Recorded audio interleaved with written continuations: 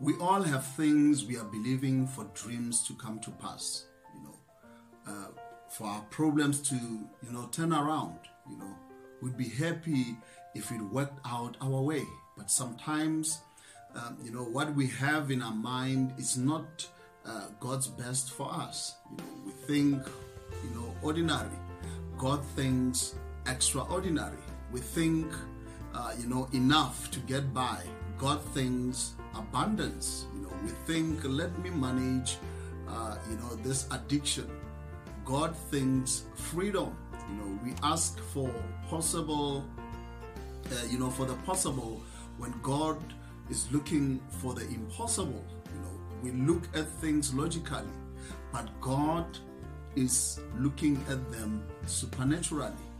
He specializes in exceeding our expectations.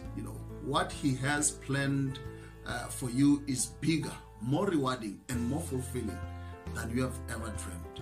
You may wonder how you are going to accomplish your dreams, or how you are going, to get out of that difficulty. God has it all figured out. He has the right people lined up. He knows how to put you at your right place.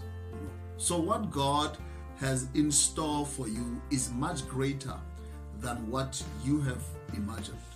And I believe that sooner or later, you are going to come into a place, that exceeds your expectations, because God specializes in exceeding our expectations.